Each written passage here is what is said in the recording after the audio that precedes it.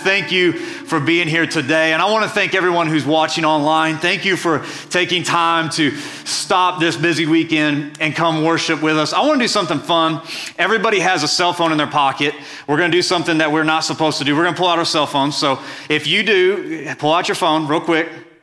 This is going to be fun. My favorite part about our church is we have this value that we value family. We are brothers and sisters in Christ. Because Jesus has saved us and our Father has adopted us, that makes us relatives. And that's kind of scary if you realize you're related to me, right?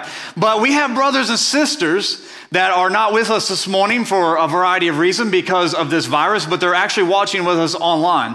And so here's what I want you to do. I want you to go real quickly. I want you to go to the J First Assembly Facebook page. And I want you to find this live stream video. Be careful because if you click it, then you're going to hear myself echoing. And that's all right. But here's what I want you to do. I want you to go to the comments, and I want you to say hi to somebody, and then I want you to like and share this video. So I'm going to do it right now. Hi, everyone. And I told you not to let it echo, and I'm letting it echo right now, if you hear it. Now you're going to hear the echo here in just a second. See, rookie mistakes right here. But I want you to like and share that and say hi to someone. Here's why. Because we don't get to do handshaking time. That's one of my favorite things to do at church, is to shake each other's hands, catch up with each other on the weekend. And right now that's not really available for a lot of us. And so this is the best we can do in this season, and let's maximize the best we can do. So when you like, share this, our friends and our families who can see it, but also more importantly, comment this morning to somebody. Tell them good morning, and you have my permission today to keep your phone out and to interact with people during service. As people are there watching online, I want them to feel like they're a part of it. And I want you to know if you're watching online, we value you as family, and we look forward to the day that you can join with us. And the church said amen. Amen. All right. We're going to jump into the message today.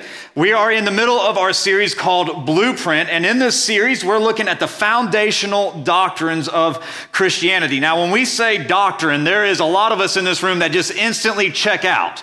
You're like, I did not come to church to hear a lecture on church doctrine, right? And there's very few of us that are geeks that like this type of thing, that can sit there and look into doctrine and debate theology. Brad is one of my friends that we could probably do that all the time. We like discussing and talking different viewpoints of theology and doctrine, but most of us are not that way. And when we say the word doctrine, a lot of us want to check out. We would much rather, sit down with our tax agent or have a tooth pulled than talk about the finer points of doctrine. However, as we laid down the foundation last week, a lot of Christians don't know what they believe and why they believe it.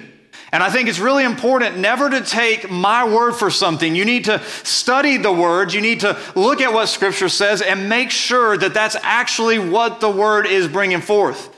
And here's what happens when we don't have that solid foundation of understanding. We start randomly hitting the buttons of life, hoping that everything works out to the end, and it gets very frustrating. But what Romans 10 tells us is that hearing builds up faith. So when we study this word and we hear this word, it builds up our faith, and it gives us a blueprint to know how to walk out our faith and honor Christ. When we get to that point, then we're not just randomly hoping that everything works out in the end. We're following the blueprint that Scripture lays out for us. And so last week we talked about the doctrine of salvation and that Jesus' blood is enough for us. And we laid out why we talk so much about the blood of Jesus. The title of this message today is The End of the World as We Know It, and we're going to be discussing the rapture. Now, a lot of people are fascinated with end times events. Like, we are fascinated with the apocalypse, the end of all things that we know. Some of the favorite movies that we have are about the end of the world. My favorite movie as a child was highly inappropriate for an 8-year-old to be watching, but I watched it nonetheless, and it was Terminator 2. Does anybody a Terminator fan besides me? Yeah. A very immoral movie, particularly for an 8-year-old to be watching. However, I was watching it. The better or worse, we can talk about that later. But it's about the end of the world, right? Independence Day. Any Independence Day fans? Like, that's a great movie, right? Yeah. End of the world. There's so many of these movies we could go on and on talking about that are depicting the end of everything as we know it. There was a TV show a while back. I never really got into it. It actually kind of concerned me a little bit how much everybody did get into it. But The Walking Dead, right? It's a show about the end of the world and that there's a zombie apocalypse. What was fascinating to me is how people got so engrossed in this show. I mean, they started watching it, and I had pastor friends who said that their Sunday night church attendance went down when The Walking Dead was on TV. People wanted to stay home and watched how the world was going to end, at least depicted by this show. It's insane to me. Now, there's other shows that I can get behind a little bit, and I'm about to confess something to you. Doomsday Preppers. Any Doomsday Preppers fans? Yeah, like I'm a little bit of a prepper. And the reason why is because when there was a toilet paper shortage a few weeks ago, you know who wasn't out of toilet paper? This guy, right? This guy. I am not concerned necessarily about the end of civilization as we know it. What I'm concerned about is being uncomfortable. And I like to eat, right? I like to eat. And so I feel like it's important to keep a few groceries around, if you know what I mean. Right? Now, Doomsday Preppers is fascinating to me because they have these people, and let's be honest, they're trying to make a TV show and they're trying to mock some of these people. They have more money than sense. You know what I mean? I watched this one. It was hilarious. This guy, he had built this house in the middle of the desert, and it had like bulletproof walls. I mean, this thing, you could shoot a howitzer at it, and this house is going to stand. And so he had, he was all tricked out with all of his tactical stuff. He had on this vest, and he had all of his guns, and he had all of his wife and his kids, and they like, now here's what we're going to do. When the bad guys show up, we're going to run out of the house and lay in the front yard. Okay, no joke. That was their plan. So they had bulletproof walls, and they ran outside. Is that not intriguing to anybody besides me? That seems ironic to me, okay? Never mind. That's here nor there. Right, so you have these segments of society, and the point of all of this is that everyone knows the end is coming. It's kind of fascinating when you think about it. I think the reason why we're so intrigued by this is that everybody knows sooner or later it's all going to end. Now, we don't know what that looks like. We don't know how it's going to come about, but everybody's trying to figure it out, and we're fascinated by the thought of our own demise. We're scared and excited about it all at the same time. Now, the truth is, and the Bible tells us that this world, as we know it, is coming to an end. And if you're a believer in Jesus Christ, this truth should not scare you at all. In fact, it's the blessed hope. The end of the world is actually the hope that we're waiting for as believers. Jesus came and comes to rescue us from this world. Now, if you're a non-believer, the truth is a lot worse than anything the writers of The Walking Dead or Doomsday Preppers could come up with. And this truth should make us examine our life. And so this week, we're going to be looking at the rapture of the church. And the rapture of the church is an event in which Jesus is going to come back from heaven, gather his church, which is the Christians, and take them to heaven before the world ends as we know it. Now, when I was growing up, the rapture of the church was talked about all the time. Almost every weekend, the preacher would talk about how Jesus is going to come back, and he could come back at any moment. And the believers were eagerly waiting for the return of Jesus, and they just knew it was before the weekend was over. Now, during my childhood, that scared me to death. Anybody grew up where you were scared to death the rapture was always going to happen, you were going to miss it, right? I was scared to death. I don't know why. I was just scared to death because the popularity of the rapture was really high. During that period of time I was growing up when the Left Behind series, the fictional series, was coming out, 65 million copies. And so everybody was talking about Jesus coming back, and they had the characters that were living in the end times. Not long ago, there was a guy by the name of Harold Camping. He was trying to predict when the return of Jesus is. He failed once in the 80s. He convinced everybody he got it figured out this time, talked them out of all their money. Guess what? We're still here, right? The world's still going on. Now, at this point, a lot of people might be confused, thinking, what in the world is Austin talking about? And if you've been here any amount of time, that's probably not a new feeling for you, right? You're probably like, this guy's confusing, all right? What is he talking about? The rapture of the church is the biblical truth that Jesus is coming back for the believers before the end of the world. And this is called the blessed hope. Now, since the rapture is a biblical truth, and catch this, since every single Christian is going to participate in the rapture, then we need to understand why this is the hope of Christ. Like if we're all going to go, it would behoove us to understand the blueprint of the rapture and why it should give us hope. Make no mistake about it, there is hope in the fact that Jesus is coming back. I'm going to read to you out of 1 Thessalonians chapter number 4, starting verse number 13. If you have your Bibles, you can turn there. If not, it's going to be on the screen. And we're going to read all the way through chapter number 5, verse number 11. Here's what the scripture says. But we do not want you to be uninformed, brothers, about those who are asleep, that you may not grieve as others who do not have hope. For Since we believe that Jesus died and rose again, even so, through Jesus, God will bring with him those who have fallen asleep. For this we declare to you by a word from the Lord, that we who are alive, who are left until the coming of the Lord, will not precede those who have fallen asleep. For the Lord himself will descend from heaven with a cry of command and with the voice of an archangel and with the sound of the trumpet of God, and the dead in Christ will rise first. Then we who are alive and left will be caught up together with them in the clouds to meet the Lord in the air, and so we will always be with the Lord. Therefore, encourage one another with these words. Now, concerning the times and the seasons, brothers, we have no need to have anything written to you. For you yourselves are fully aware that the day of the Lord will come like a thief in the night. While people are saying there's peace and security, then suddenly destruction will come upon them as labor pains come upon pregnant women, and they will not escape. But you are not in darkness, brothers, for the day to surprise you like a thief. For you are all children of the light, children of the day. You are not of the night nor of the darkness. So then, let us not sleep as others do. Let us keep awake and be sober. For those who sleep, sleep at night, and those who get drunk at night. But since we belong to the day, let us be sober, having put on the breastplate of faith and love, and for a helmet, the hope of salvation. For God has not destined us for wrath, but obtained salvation through our Lord Jesus Christ, who died for us so that whether we are awake or asleep, we might live in him. Therefore, encourage one another and build up one another as you are doing. Now, when we start out the discussion of the rapture of the church and the end time, frankly, there's a lot of moving parts and there's a lot of information out there. I mean, there are 1,000 different theories of what is supposed to happen and how it's going to happen. And I don't claim to be an expert in this, and I don't really want to dive into all those different potential details.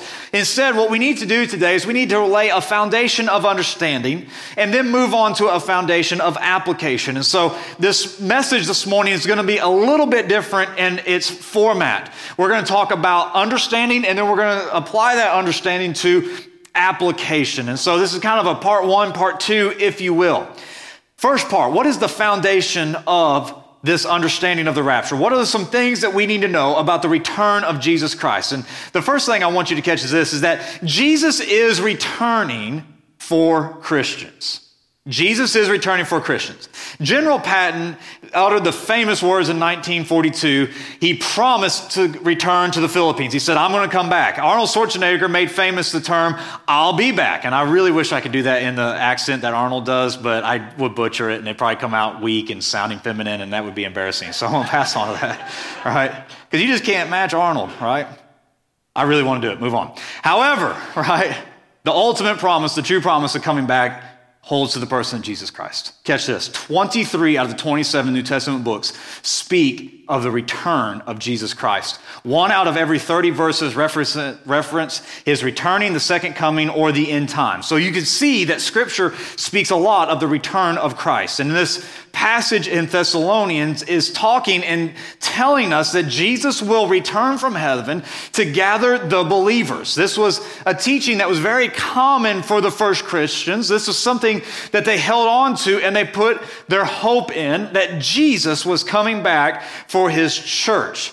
Now, we as Christians call this event the rapture. As you're probably familiar with, the word rapture is not in the Bible. It's a term that we have used because rapture means caught up, and that's what the Bible says happens. So we've given this event a term called the rapture. It's a word that we use to describe this, that we see where the church is caught up and meets Jesus in the air. Now, here is a play-by-play of the rapture, the best that I can understand. According to this passage, everything is going to be going in the world. Jesus told his disciples that everyone is going to be saying, hey, there's peace on earth. We've never had it better. Everything is good. There's going to be marriages and weddings and parties and festivals. And then boom, all of a sudden, there's a loud trumpet sound. The passage in Thessalonians tells us that when this trumpet sounds, that an archangel is going to shout. Now, we don't know exactly what this means, and we don't know what it's going to sound like, but what we do know is at that moment that Christians are going to be going through normal life, and suddenly they're going to hear this sound that they've never heard before, and that is their cue that Jesus is coming. Now, I would tell you this, I would not worry if you're a Christian on knowing, am I going to miss the trumpet sound? Something tells me that when that happens, like you and I are going to know exactly what is going on. So when that sound is given, every Christian who has either lived or died, those people are going to meet Jesus in the air. Now, what about the dead people? Well, the Bible tells us that the people who have passed away, who have died in the faith, are going to be resurrected with a new fleshly body. They're going to be flesh and bone, and blood is going to be flowing through their veins, and they're going to ascend into heaven. There's a supernatural reunion of soul and body in this moment where they're going to meet the Lord in the air. Again, I don't know what that looks like. I don't know how that happens. The Bible tells us to be absent from this world is to be present with Christ. So I don't know exactly how this is going to work. The Bible says that Jesus is coming with it. I don't know. But what I do know is that the Bible makes it very clear that there is a resurrection of the dead. And those people who are raising in the rapture are going to eternal life with Jesus. Then every Christian who is alive will be transformed in a moment into a new eternal heavenly body, and then they're going to ascend into the air. Hopefully you're not afraid of heights, right? Because that's going to be like a cool moment where you're going up. Now, a lot of people ask, what's my waist size in heaven? We don't know. We don't know how old you are. We don't know any of those things. All I do know is we're going. Now, the crazy thing is, according to 1 Corinthians 15:52, this entire event happens in the twinkling of an eye. And what scholars take that to mean is that this entire event happens at like the speed of light. Like, boom, it happens. Now, obviously, all these things are happening at once. It would be safe to assume, I think, that for Christians in the moment of rapture, that like time must slow down because there's so many details explaining what's happening. The only thing I can come to a conclusion is that you and I are going to experience this, and like we're experiencing this in real time. But if you're not a Christian, what it appears is that suddenly a bunch of people disappear, and you're like, what in the world just happened? They're gone. Jesus confirms this to us in Matthew 25 because he says 2 people will be in the field, suddenly one will be taken, the other one will be left. 2 people are in the house, one taken, the other one left. Here's what else we need to know about the rapture. Second thing, foundational understanding, is that no one knows when the rapture is going to happen. This is vital to get. Jesus himself said in Matthew 24:36, but concerning the day or the hour, no one knows, not even the angels in heaven, nor the Son of Man, but the Father only. No one knows when Jesus is coming back. Paul confirmed this in our passage that we read. It's like a thief in the night. Now, this is difficult for people and Christians because we want to know what the future holds. We check the Weather Channel to let us know what the weather's going to be like. We look at the Farmer's Almanac. We want to know what's coming up. We try to predict the future. Charity gets really irritated with me because we'll be watching a TV show and I'll try to guess what's about to happen next. There's something innate inside of us that we want to know what's coming our direction. As technology advances, what's interesting is that we as humans have to claim ignorance of the future because we can't predict anything. Now, that's never going to change. We need to understand that. God has not and will not tell us when the end is coming. That's a secret of his will. He has no intentions of telling us, and so I hope you like surprises. The rapture could happen before this service is over. It could happen next week. It could happen in 100 years. No one knows. Jesus said, I'm coming like a thief. This passage said it's like a thief. And by definition, if you knew a thief was coming, you'd be waiting for him, right?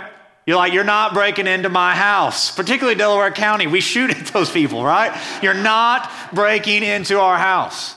But Jesus said it's like a thief. We didn't see it coming. Now, this is important because this is one of the most black and white things in the Bible. Jesus said, I'm not even sure when it's going to happen. And yet there's always going to be somebody who's a lunatic, and I use that word very intentionally, who says, but I have figured it out. Listen, it doesn't matter if those people have good intentions. It doesn't matter if they love Jesus. It doesn't matter their why. It doesn't matter their what. It doesn't matter their background. Jesus is very clear No one knows. And yet, it never ceases to stop that people are still trying to predict when this is going to happen. And let me tell you something. It's a scam 100% of the time. You don't even have to give it a second guess. There's always going to be people who say, look, if you put this prophecy with that number and you times it by 45, that gives us the year 2000, blah, blah, blah. There's always somebody, and it's a scam 100% of the time. Now, this leads us to a theological understanding and truth. The fact of the matter is that no one knows but God, and since no one knows when Jesus returns, we should always be ready for his return. When we look at prophecy in Scripture and try to guess the time frame of his return, I believe we're missing the point altogether. The point of prophecy in Scripture is not to guess when the return is, it's to be ready for his return. And there's a fundamental difference. What good is it to guess when he returns if you're not ready to go in the return? Third foundational understanding we need to see is that the rapture will be the beginning of the end of the world as we know it. Now, this is where it gets a little bit fuzzy. The Bible teaches that Jesus is going to return, rapture his believers. It's the beginning of the world as we know it. Now, there's a lot of debate at this point, if you study this at all, as to the order of events. However, there are two things that we can take for certain that every Christian does believe, right? Jesus is returning, and when he returns, the world is never the same after that. Those are two truths that you can take to the bank. Now, the order and how that works is completely up for debate by a lot of Christians. We at this church believe, or I believe, speaking of myself at least, that when Jesus returns from heaven, that there's a 7-year, what we call tribulation period after that, and the world just turns into chaos, right? I mean, it's absolutely insane. You can read about it in the Bible, and the pivotal hallmark of this tribulation period is that God is pouring out his wrath upon the earth for the wickedness of the hearts of humanity. Now, it's important to understand the purpose of this is for the salvation of the Jewish people. When you read about the end times, what you see is that there's a salvation of the Jews. It's God's final attempt to get them to see that Jesus is the Messiah and that there is a revival among the Jewish people. After the rapture, there's these wars, there's these famines, natural disasters, supernatural disasters. There's the Antichrist, the one world government. There's a lot of scholars believe that 3/4 of the world population dies in this period. It's just a horrific time. No one wants to be left for the tribulation. And at the end of the tribulation, Jesus comes back and sets up his eternal kingdom. Now, there's a lot to that. And obviously, as I told you at the beginning, we don't have time to dig into the nuances. And if we did, there'd probably be 50 different opinions and ideas. But I will answer this. I want to answer one. Why do I believe Jesus comes back before the tribulation versus after the tribulation? Those are kind of the two big ideologies. And the reason why I believe that is for several reasons. The scriptures point to us being rescued out of the tribulation. 1 Thessalonians 1:10. In even our own passage, verse 9, it says, "For God has not destined us for wrath, but to obtain salvation through our Lord Jesus Christ." And Revelations 3:10. Those are just to name a few. There's a difference between persecution and tribulation. We're encouraged to endure persecution, but we never see to be ready to endure the wrath of God. We are children of God. God does not pour out his wrath upon us. And Paul was also encouraging people to get ready for the coming of Jesus. I mean, he believed that it could happen in his lifetime, and that was 2,000 years ago. So if we should always be ready, there's very specific things that happen in the tribulation that we should be able to pinpoint and say, that's it right there. We are in the tribulation. And Paul wasn't able to do that. Now, those are some facts, right? Those are some understandings. Hopefully that clears the mud for us. Now, what good does that do us on Monday? Like tomorrow morning when we wake up, what good do these facts do for us? How does that help us to have some hope? And here's the big idea. Because Jesus is coming for Christians, he gives us hope. Because Jesus is coming for you, it gives you hope. See, there are some implications in the concept and the understanding of the rapture. The rapture means victory for Christians. The rapture means Jesus is won. The rapture means you win. In our passage this morning, both in chapter 4, verse 18 and chapter 5, verse 11, we are told to encourage one another with this truth. So the fact that Jesus is returning should bring some encouragement and some hope to our lives. And the reason why I believe so many of us as Christians struggle is that we forget that we have a Savior that's coming to save us. This event is the blueprint for our hope, and it brings us to the feet of Jesus knowing that he has brought us some victory. We might die, but it's only for a season. Thessalonians says like falling asleep, and you're not going to sleep forever. You're going to wake up to be victorious through Christ. And when you understand that for your life, it changes everything. So what are the implications? Very quickly, I want to show those to you. The rapture shows us first that Jesus loves you. When Jesus won the victory on the cross and overcame death, hell, and the grave, it was for us, right? He could have left us dead in our sin. He could have left us rotting in our pain of our past. He could have left us with a broken, unhealed body. Instead, Jesus came, won the war for humanity, and the rapture shows us that he's given you that victory. A few years ago, you might remember the fight between Mayweather and McGregor, and they fought for hundreds of millions of dollars each. Now, I want you to imagine that you were in that arena that day that Mayweather and McGregor fought each other. And it was over, and Mayweather won, and then he looked out into the crowd and he said, you know what? This was the fight of my lifetime. It was the most money I've ever made for a fight, and you know why I fought? It was for you. Every dollar I just won out of this fight, I'm going to divide up and I'm going to give to every single person in this stadium. I fought this fight for you, and the $275 million is going to be divided amongst you guys. Now, how many of you guys are pretty excited at that point? Right? Because it don't matter how many people are in that room, $275 million, a lot of money, and that's quite a ways to divide it up. And that's exactly what just happened in this moment. When Jesus comes back, it's him saying, I fought the fight, I won the purse, and now I'm giving it to you. It's a victory. That's exactly what Jesus did. When he shows up, it's a division of the spoils of his fight. And who's he giving it to? He's giving it to you and me. The rapture shows us we never have to question the love of Jesus. He went to extremes to save us. And if he went to those extremes, he's going to come back. What Paul's trying to do in this passage is to get us to look past what Jesus has done in order to look for the hope of the future. He's saying, look to the past and what he's done. If he did that in the past, he's going to do something great for you in the future. When you look back at the cross, you see the love of Jesus. And when you look ahead to the rapture, you see the love of Jesus. So the bookends of your life are the cross and the rapture, and you are sandwiched between the love of Christ for your life. And that means victory for you. Second thing the rapture shows us is that there's always hope. There is always hope. Jesus told us in John 14 that he was preparing a place in heaven for us. So right now, Jesus is doing some work. He's preparing heaven for you and for me. And if he's doing that, he's going to come back for us. And that truth is hope. We can live in hope today, no matter what we're going through, knowing that Jesus is going to come back. The world might be in chaos. Our friendships, our relationships in life might be in chaos. Our family might be in chaos. But one thing is constant, and that is Jesus Christ and his love for you and for me. Your God has the victory, and you have the victory because of who you're aligned to and who your allegiance is with. If death can't hold us down, then why do we worry about what people say? If we know that we're going in the rapture someday, then why do we worry so much about the problems of life today? If we know that at the end of all things that everything is going to end, then why do we worry so much about the things that we eat or the things we drink or the worries and cares of this life? You have victory, therefore you have hope, and that changes everything. Notice what 1 Thessalonians said. We don't mourn like people who have no hope. Many of us in this room over this last week have remembered our lost loved ones in Christ.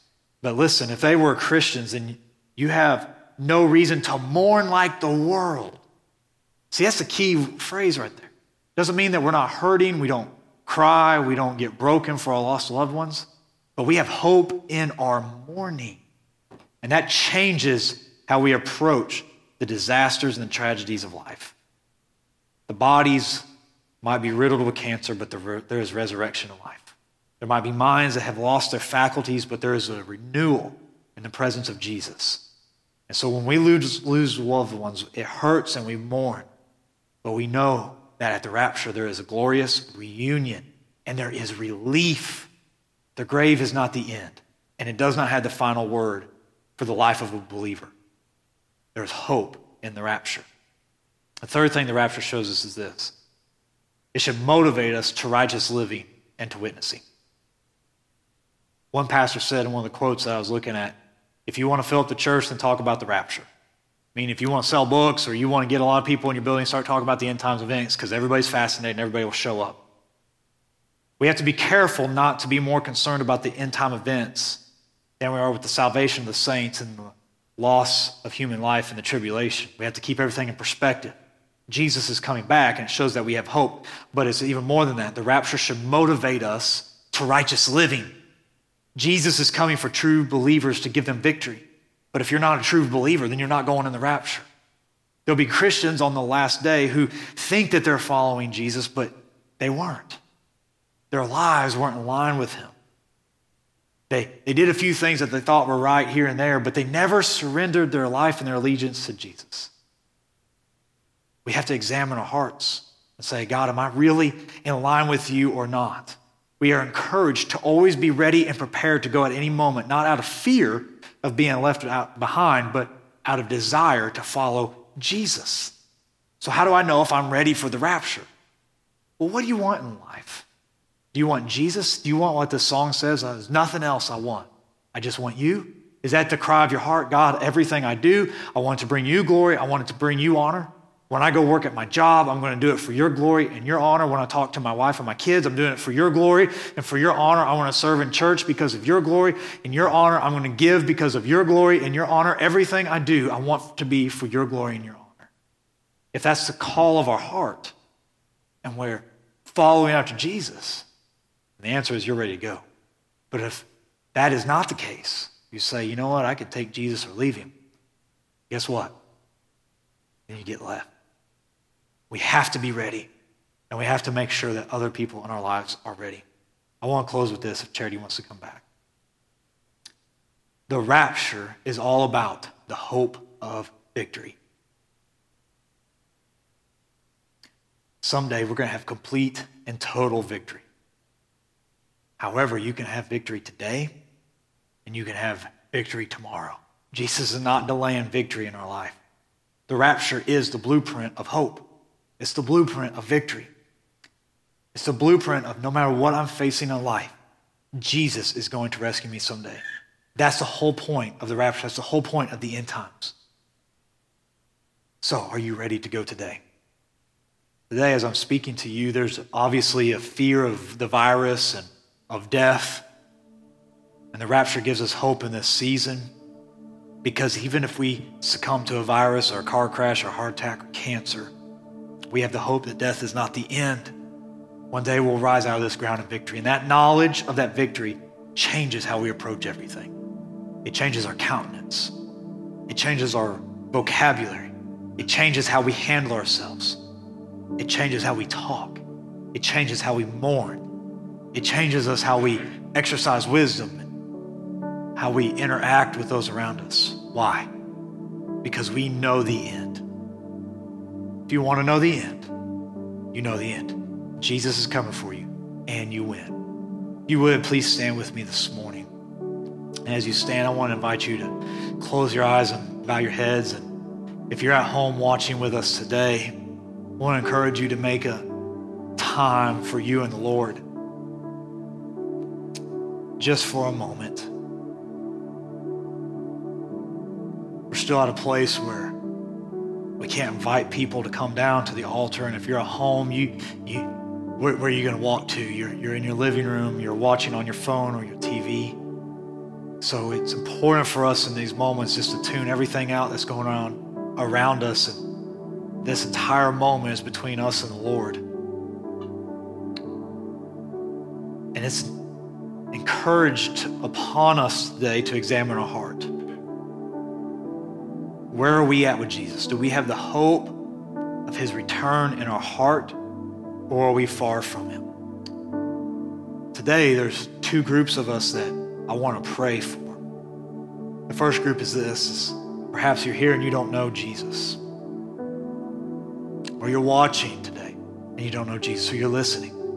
Let me tell you, the greatest decision you'll ever make in your life is to say, Christ, I'm following you. And when you make that decision, you say, you know what, Jesus, I've tried to live my own ways. I'm repenting. I'm turning the other way, and I'm following you. That gives you the hope of heaven. In that moment, faith saves you, sets you free, and you're on a new course with him.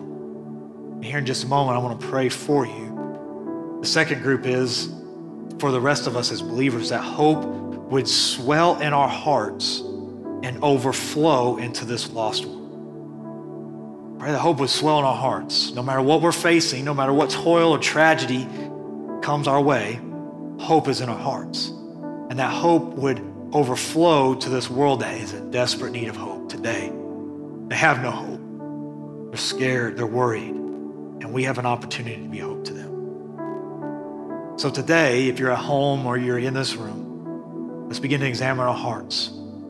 If you're here and you say, you know what, I need to get my life right with Christ, or you're listening and you say, you know what, I need to get my life right with Christ. This morning, I'm going to pray. And I'm going to pray for you specifically, but you pray for yourself. And all you have to do is just utter the words, Jesus, I'm turning to you. I'm repenting of my own life. Forgive me my sins. You are the Lord of my life. When you make that decision, the Bible says you're saved.